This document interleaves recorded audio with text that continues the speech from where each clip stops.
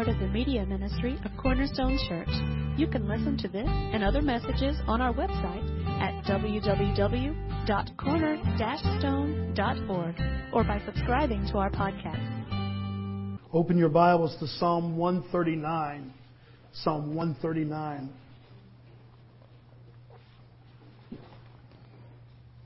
Are you a private person? You know, there's different levels of privacy. Some people are very, very, very private. You don't want anybody else knowing your business. You take great lengths to hide that, to kind of keep that to yourself. Other people are a little bit more giving. They'll tell you things that you never even really wanted to know about them. And so we're on different spectrums there. But for the most part, most of our pretty private people. Are you the type of person that's pretty suspect even when you're filling out something like the doctor's information or a store? And you're going, I really don't want to give that information to these people, even though you're kind of there in need of their service. Or I know some people that they're never going to have Google or Alexa in their house because they really are fearful that they're listening to us. They know what we're doing, you know, they're keeping records of all this. We all have different levels of privacy. And if you answered yes to that question, that you're a pretty private person, you're actually in the majority. Most of us tend to be much more private than we are just out there public. And for the most part, all this privacy stuff is really personal to us, and we don't want to share with others, whether that's the government, whether it's on the net, the internet, medical records, our personal finances, anything like that. We just kind of keep our stuff to our stuff, and we're very protective of that. Well, if that's you, and you really are one of these extremely private people, maybe at first you're going to be a little bit disturbed by Psalm 139. Because basically, let me just sum up the whole psalm in just one phrase. God knows everything about you. And it's one of those things that we're going to go as we go through that, okay, there's no hiding anything from God.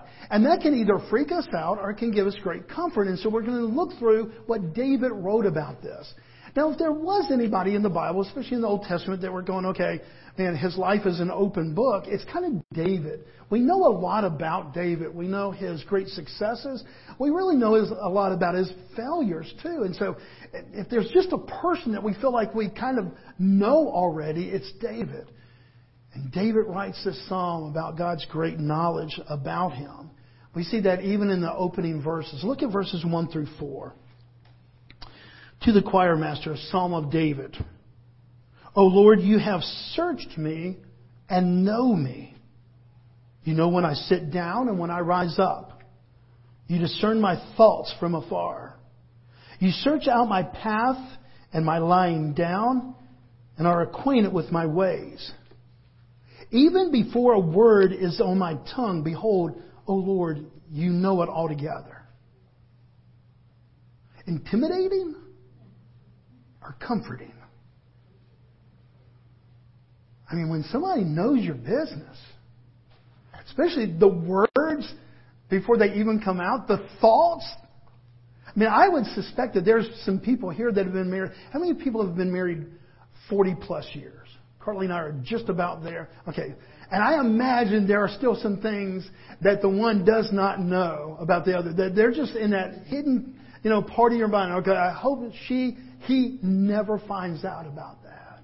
And you don't have to be married for 40 years. I'm just saying, even experience. I imagine that there's many that are married here 10, 25 years ago. I'm glad that my wife, I'm glad my husband doesn't know my every thought. But David goes, God knows everything. He knows my coming and my going, when I stand up, things that are of great importance, things that seem like they're not really all that important. God knows everything. And if that overwhelms you this morning, then join the crowd, because David said that it overwhelmed him. Look down at verse 6. Such knowledge is too wonderful for me. It is high. I cannot attain it. He said, okay, even though there's a part of me that can mentally somewhat grasp this, I really can't grasp it.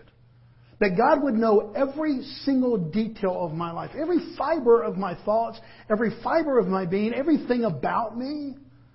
That God knows everything. And it kind of blows the whole Santa Claus thing away, doesn't it? Did that ever freak you out when you were little? He sees you when you're sleeping. He knows when you're awake. He knows if you've been bad or good, so... Exactly. I can tell you how many times I ended up not fighting with my sister because of that very premise. You know, you just right there and you just want to kind of, well, no, he may be looking. And I want good toys. I don't want coal in the stocking. And just this thought that maybe there was this Santa out there that really knew if I had been bad or good. Well, what David begins to describe about God so far surpasses anything that we could imagine about Santa. Now, please don't think that God is like some big, major, amplified Santa Claus. He's not. He is holy God.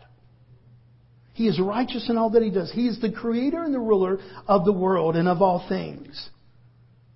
So look how David begins to describe God's inescapable knowledge. And I use that word and that phrase, inescapable, on purpose. And we'll detail that a little bit later. But it's the knowledge that God has, we don't have the ability to escape from. We can't hide. I mean, there's certain things. You cannot have Google or Alexa in your house. You can, not put your Social Security number on certain forms. There's a lot of things you can do that kind of give you privacy and keep detailed information about yourself in this society away from others. But God doesn't fit into that category. Everything that you are in your being, every thought that you have, every feeling that you have, He already has knowledge of. Look how David describes it. How far-reaching this is. Verse 7 through 10. Where shall I go from your spirit? Where shall I flee from your presence? If I ascend to heaven, you're there. If I make my bed in Sheol, you're there. If I take the wings of the morning and dwell in the uttermost parts of the sea, even there your hand shall lead me, and your right hand shall hold me.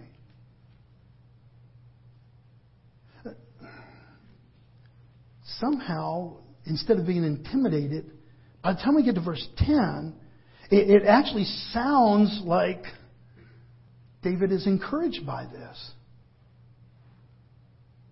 I mean, I don't know about you, but I think we're going to side on either that intimidation side or that comforting side. I mean, if you just took the fact that God knows every thought that you had last week, intimidating or comforting? That everything you looked at on the internet, God knows and knew. Intimidating or comforting? The time you almost got caught, but it didn't escape God. God knows it all. Now, I want you to also know that David very much is going to give us a premise. This is not just a God who's really good at keeping notes. He has past knowledge and He has foreknowledge of everything about your life. And we're going to see that in the verses that come. So this isn't just God going, okay, I'm taking notes here. This isn't, I know if you've been bad or good. No, we're going to see in the rest of this that God knows everything about us. There at the beginning, He'll be there at the end.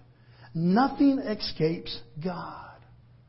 And we can't escape Him. It says in verse 2 that He discerns from afar. Every word that's on my tongue is there together. In one way, it makes it really seem futile when it comes to like Adam, who tried to hide from God. I mean, do you remember? I know I probably just skipped back. There you go. Can you imagine the garden? How in one way theologically ridiculous it is that after they fell, Adam and Eve, they go off and Adam's hiding in the garden. Here comes God. And God asks these two questions. Adam, where are you? And basically, why are you hiding? And He knows the answer to both. We're going, is that cruel? No. It's just God acknowledging that He already has knowledge. Parents, you might have done this before. Okay, there's chocolate all over the kid's face. Who got into the cookies? Not me. You know. And yet you're giving opportunity for what? For them to incriminate themselves? No, for them to acknowledge truth. When God goes to Adam and says, okay, where are you, Adam, where are you? He knows where Adam is. Why are you hiding? He knows. And he's not trying to further incriminate Adam. Adam's already incriminated, guys. God wants Adam to know that he fell. This knowledge that God has of us, it's either going to be intimidating or it's going to be comforting. Notice the tone there in verse 10. Even when your hand shall lead me, even there your hand shall lead me, and your right hand shall hold me. Leading and holding are endearing words. If we're going to lead somebody, if we're going to hold somebody, that's not intimidating. That's usually endearing. So somehow, all this knowledge that God has of David has not intimidated David, even though David had a lot of things that he really wanted to keep secret. That he really did want to hide from anyone and anybody, especially God. But when he acknowledges that God knows everything about him, instead of running away from God, he actually is endeared by that. And you and I will make a decision this morning. We will make a decision this morning on two things in this context of this passage. Number one, deciding if we believe it to be true. Now, I'm here to tell you it's truth. God's already said it is true. So it is true. We're not trying to decide if it's true, out there in the whole chasm of the whole world. No. Do you personally believe that it's true? Do you really believe that there's a God who knows everything about you? Just as David described. The second question, you and I will decide how we're going to respond to that. If this is going to be frightening information or if this is going to be comforting information. In one way, if there's ever a guy, again, that just wanted to keep things secret, it would have been David. His lustful thoughts about Bathsheba, the details of his adulterous affair with her, the plotting and the manipulation that he went when he was really murdering her husband. I mean, there's a lot of things going on inside of David that maybe others couldn't see, but God knew. And in one way, if you had all of that, those lustful thoughts, this adulterous affair, and now murder, I mean, is that something you just want to share openly with other people? Or is there a certain shame that you have of that and you don't want anybody ever to find out? But he acknowledges that God knows everything about him. And instead of running away, he actually runs to God. Bobby, maybe you're just misinterpreting what he said in verse 10. How do we know that that's actually endearing? Well, look at verse 11 and 12. He gives kind of like another example that could be taken to be, okay, we don't want to see God. We don't want God to see what goes on in the dark. But look what he says. Verse 11 and 12. If I say, surely the darkness shall cover me, and the light about me be night, even the darkness is not dark to you. The night is as bright as the day, for darkness is as light with you. Now what is he saying there? Kind of sounds poetic. Is he trying to be poetic? Remember, this is a psalm. It's a song that they would sing. So there is an amount of poetry to it. But basically, you could take this in one of two ways. Okay, God, I try to hide things in the dark, but I can't hide anything from you because you are light and you shine light on the darkness. Another way to look at this, though, and I think is really goes with the text, is that David says, man, even in my darkest days, your light is there. Either one will fit this text. One is a confession, and one is a hope. One is a confession, I can't hide anything from you. Even when I tried to do it in the dark, God, you knew. But I think it really the text favors this second interpretation, that, okay, God, even in the darkness, a darkness that I brought onto myself, you are the light. Why? Because you are light. Intimidating or encouraging? Frightening or comforting? Do you believe this to be true about the God that you know? That He knows everything about you? And how will you respond? How will you personally, each one of us individually, how will we respond to that truth and that knowledge?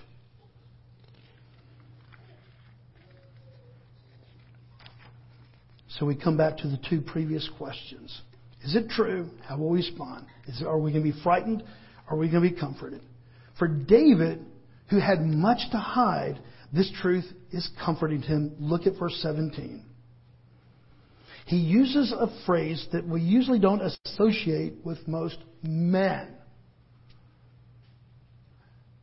David, I believe, was a manly man. He was nice looking, the Bible tells us. He was heroic in war and all these things. And so this is a guy that has a certain macho nature to himself. And yet, look at the word that he uses in verse 17. How precious. I told you before, I use the word precious once every 5 years. More often now that I have grandchildren than ever before. But what does David say here? Okay, he's entertaining this thought that God knows everything about him.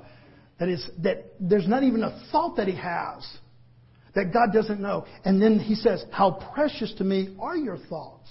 Is this knowledge that you have? Oh God, how vast is the sum of them? Was he just not a private person? Is he one of those that would just share openly all these things? Or is there something that this knowledge that God has of him, even in all of his sinfulness, all the things that he messed up, all the things that just went awry, that David feels, okay, God, you know all these things, and yet somehow it is still comforting me that you have this knowledge of me. Guys, there's going to be two things when you mess up next time. And that may be as early as this afternoon, it may be as early as tomorrow morning that you're going to mess up. And I want you to know this. God not only knows that, He's not just recording history. Oops, I saw that, Q. That He already knew that. He already knew it. You're not going to surprise God.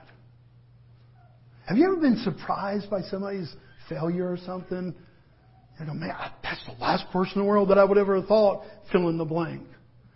And total surprise. I just never would have thought. God's never said that, and He never will. God's never going, wow, Ricky, that's surprising to me. He knows everything, guys. Past, present, future. This is an all-knowing God.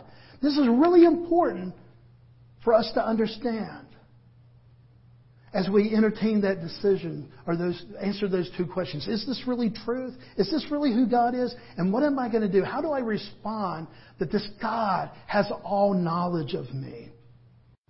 David says, how precious to me are your thoughts. Now look at verse 13 through 15. Go back just a little bit. He begins to talk about God and this knowledge, not in an informational way, but in an intimate way. How can he get to the place where he's not intimidated by God knowing all these things about him, but he actually sees this as something favorable? It's because he knows that this knowledge that God has for him, basically, intrinsically, is intimate knowledge. And look how he describes this intimacy of this knowledge. Verse 13 through 15. For you formed my inward parts. Is that pretty intimate? You knitted me together in my mother's womb. Is that pretty intimate? I praise you, for I am fearfully and wonderfully made. Wonderful are your works. My soul knows it very well. I don't just know this mentally. I'm not just having some synapses that connect here. I know this deep within me. Remember the first question this morning? Do you believe this to be true? I would think, guys, that it's not just something that we intellectually go, I believe this to be true about my God. Here's my theology on the knowledge of God. You know where I think that we really understand that? Yes, we can have those synapses. We can have those beliefs. But I think that being made in God's image, part of that is that we're going to know deep down in the soul that this is the God who is. Does that make sense? That it's not just something you learned in the third grade, and all of a sudden you put these facts together, but that somehow in our nature, the very nature of creation that God has made us, that He's put something within us to go, there is a God out there. And now He has told us who He is. He has revealed Himself through the Word. That's what I believe David's saying. I know this in my soul. How does he know it? Very well. Verse 15. My frame was not hidden from you when I was made in secret, intricately woven in the depths of the earth. Now David could have expressed God's power in terms of might. You are mightier than 1,000 armies. You are more powerful than 1,000,000 chariots. You are bigger than any bomb that man has ever created. He could have described God in all these very militaristic ways, these really amplified ways of great power.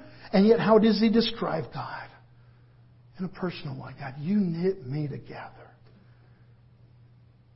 There's one thing that we really, really want to share this year in VBS here, and then when we went to Utah, and especially in Utah. I know it was Jeff's heart. It's the leaders' hearts. It was Barry's and their hearts. That those 36 children that came throughout the week, that they would know this one thing, that they are fearfully and wonderfully made, that they are a wonderful creation of God. Well, Bobby, isn't it just kind of like, this culture that, be proud of yourself, you be you? No, it's not that at all. When I know that I am purposely made, that I am made by the hand of God Himself, and that He has brought purpose to my life, all of a sudden, this fact that He knows everything about me, every thought that I have, it's not intimidating, it's actually endearing. Because in all that knowledge, He says, Bobby, I love you. He knows all the dirt. He knows all the shame. He knows all the sin. And He says, I choose you. This is why it's comforting, guys. I don't know that I would feel that way with anybody else. Listen to this. Listen to this. I don't know that I would feel that way with Carly. 38 years of marriage. Why? Because I don't know if she knew everything that she would say, I choose you. But my God has done that. Is that not amazing? That our relationship, if you knew everything about me, we don't choose you as pastor. Get out of town fast. But this God who knows everything, I love you. And Bobby, I choose you. And I sent my son, my only son, to die for you. Is this not incredible, guys? This is where David is, I believe. This is why when he's talking about this personal knowledge that God has for them, that it's an intimacy. Please understand just the scientific part. Science people, when it says that you're fearfully and wonderfully made, you are. You're a masterpiece. That's one of the songs that we sing VBS. I am God's masterpiece. From the tip of my head to the bottom of my feet, I'm His masterpiece. Let me just share with you, for the science people, that kind of like, ooh, I like science. It's kind of like math people and chart people. Ooh, a chart. It's like you get excited. So for the science people, your brain has 10 billion nerve cells to record what you see and hear. 10 billion. Somebody counted those. Some scientists are. Okay. Your eyes have 100 million receptors. We call those rods and cones in each eye. Altogether, this system makes the equivalent of 10 billion calculations a second just for you to see something. You didn't know you were that smart, did you? Yeah, I got about 10 billion things going on right now per second. Oh, God made it. If you are seeing something right now, if you can see, how many fingers do I have up? Man, right there, like 50 billion things just had to happen in your brain for you to do that. You're fearfully and wonderfully made. And this truth is a comfort to David rather than being intimidated. But remember, God isn't just the recorder of history. He doesn't know just things as they happen or what has happened. He knows everything about the future. Look at verse 16. Your eyes saw my unformed substance. In your book were written, every one of them, the days that were formed for me, when as yet there was none of them. What does that mean? God knows every day of your life. He knows every day. It's already predestined. No, Bobby, are you sure that God knows? He said it. Okay. If He has all past knowledge, present knowledge, and future knowledge, time is not a factor for God. That's what blows our mind. We live by time. This is July 10th. It's 10:50 right now. We are kind of obedient to time. It's something that we have to deal with. God doesn't have to deal with time. He's eternal in nature. And His perspective is always eternal. And so when we begin to grasp it, He says, okay, I already know even the number of your days. Even as you're being formed in your mother's womb, I already know the days of your lives. And that's what David called precious. God, even though you know all these thoughts, you know all my bad stuff, you know all my junk, you know all the times that I've failed, that I thought about failing, you know all these different things, he sees the intimacy that God has for him. So 2 questions this morning. Do you believe in this God who knows everything about you? Past, present, and future. Do you believe in a God who truly knows not just the things that people can see on the outside, but all the things that are going on in the inside? Because that's how God describes Himself through His Word. If you say, yes, I believe in that God, He knows everything, then the second question, how do you respond to it? How do you respond this morning to that kind of God? Here's how David responded. Go down to verse 23, 24. I hate that we can't cover every one of these verses. And believe me, since I didn't get to preach last week, I was tempted to keep you here to 12. But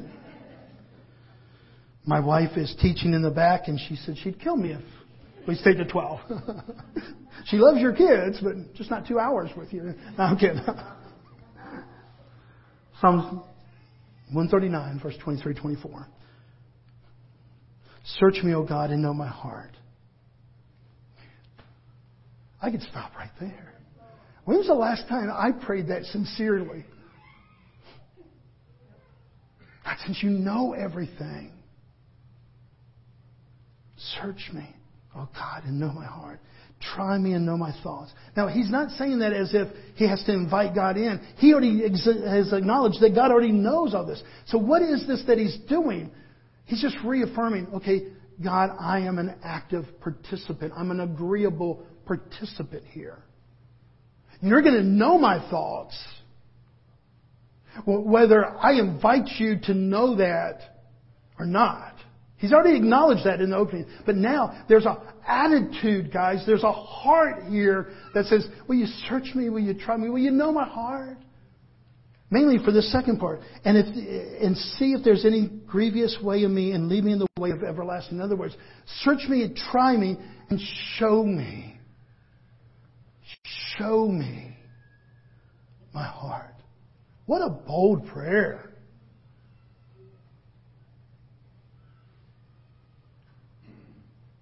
What a trusting prayer.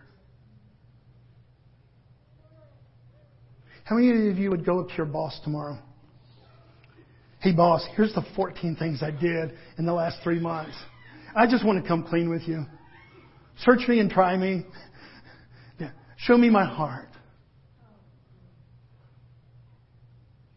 Well, I don't need to. You're fired. Just by your own admission, you're fired. You're out of here. Why? Because somehow there's this distrust that somehow they're not going to act favorably. We're going to lose our job if we're truly honest. But here's a God who knows everything about you. Everything about you.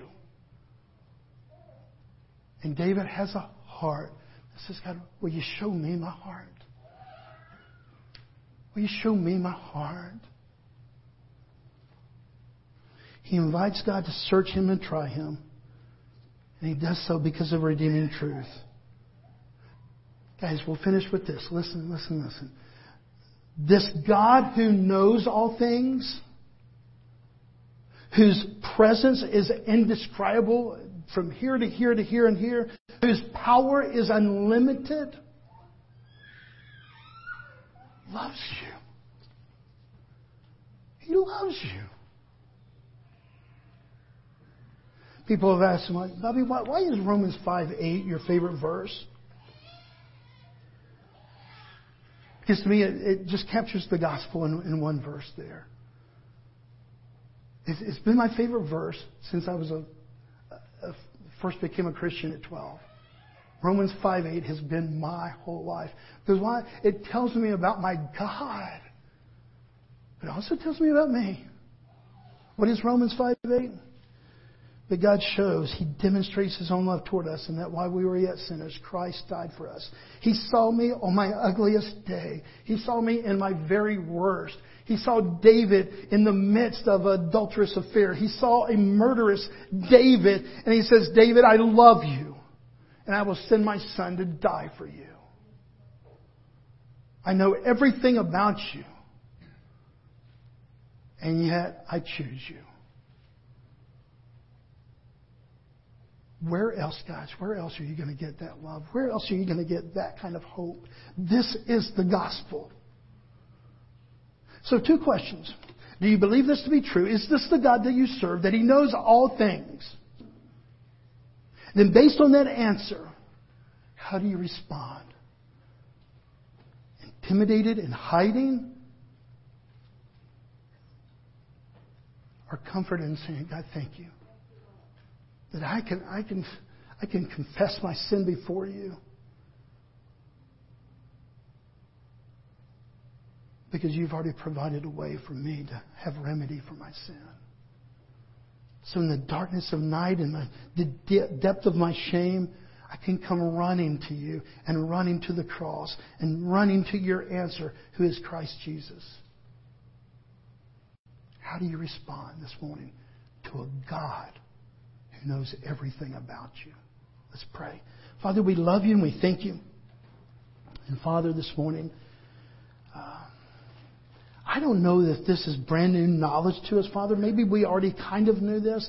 And yet, Father, I pray that you will confront our hearts and our minds, our very spirits, in a fresh and new way.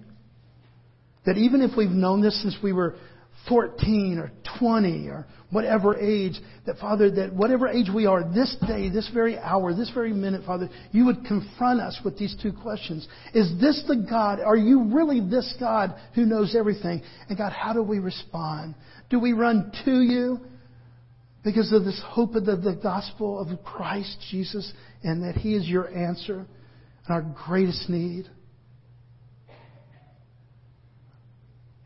Or Father, do we just keep on running from you? Foolishly thinking like Adam that we can hide from you. Foolishly wondering if you really know everything that's going on in the depths of our hearts and our minds. So Father, today, help us just to come to you and say, God, thank you. Thank you. In all the complexity, Father, in all this complexity, it really is pretty simple. Father, you are so good and so good to us. And we love you and we thank you.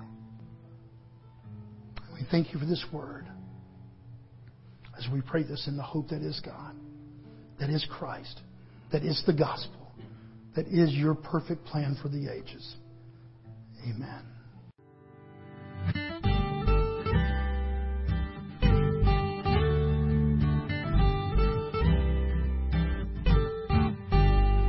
Thank you for listening today. We hope this message was a blessing to you. To learn more about our church or our media ministry, you can visit us online at www.corner-stone.org or find us on Facebook.